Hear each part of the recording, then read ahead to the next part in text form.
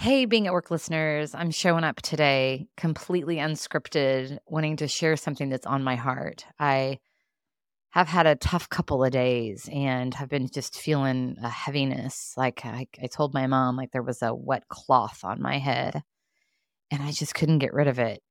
So once a month, on a Friday morning, I meet with the gals in my life group. My husband and I are part of a life group with friends that we've been friends with for a long, long time. And the women in that group meet for coffee once a month.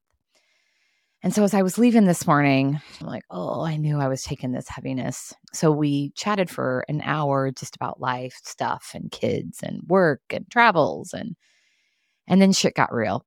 I shared with them the heaviness on my heart and I cried and cried and they cried with me and prayed with me and held my hand and affirmed me and validated everything that I was feeling. And I walked away feeling seen and heard and feeling such a connection with them.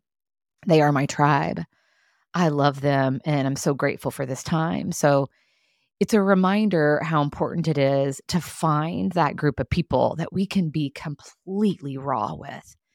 There's such healing and growth that comes from that. I learn things about myself every time I talk with them about how I'm feeling.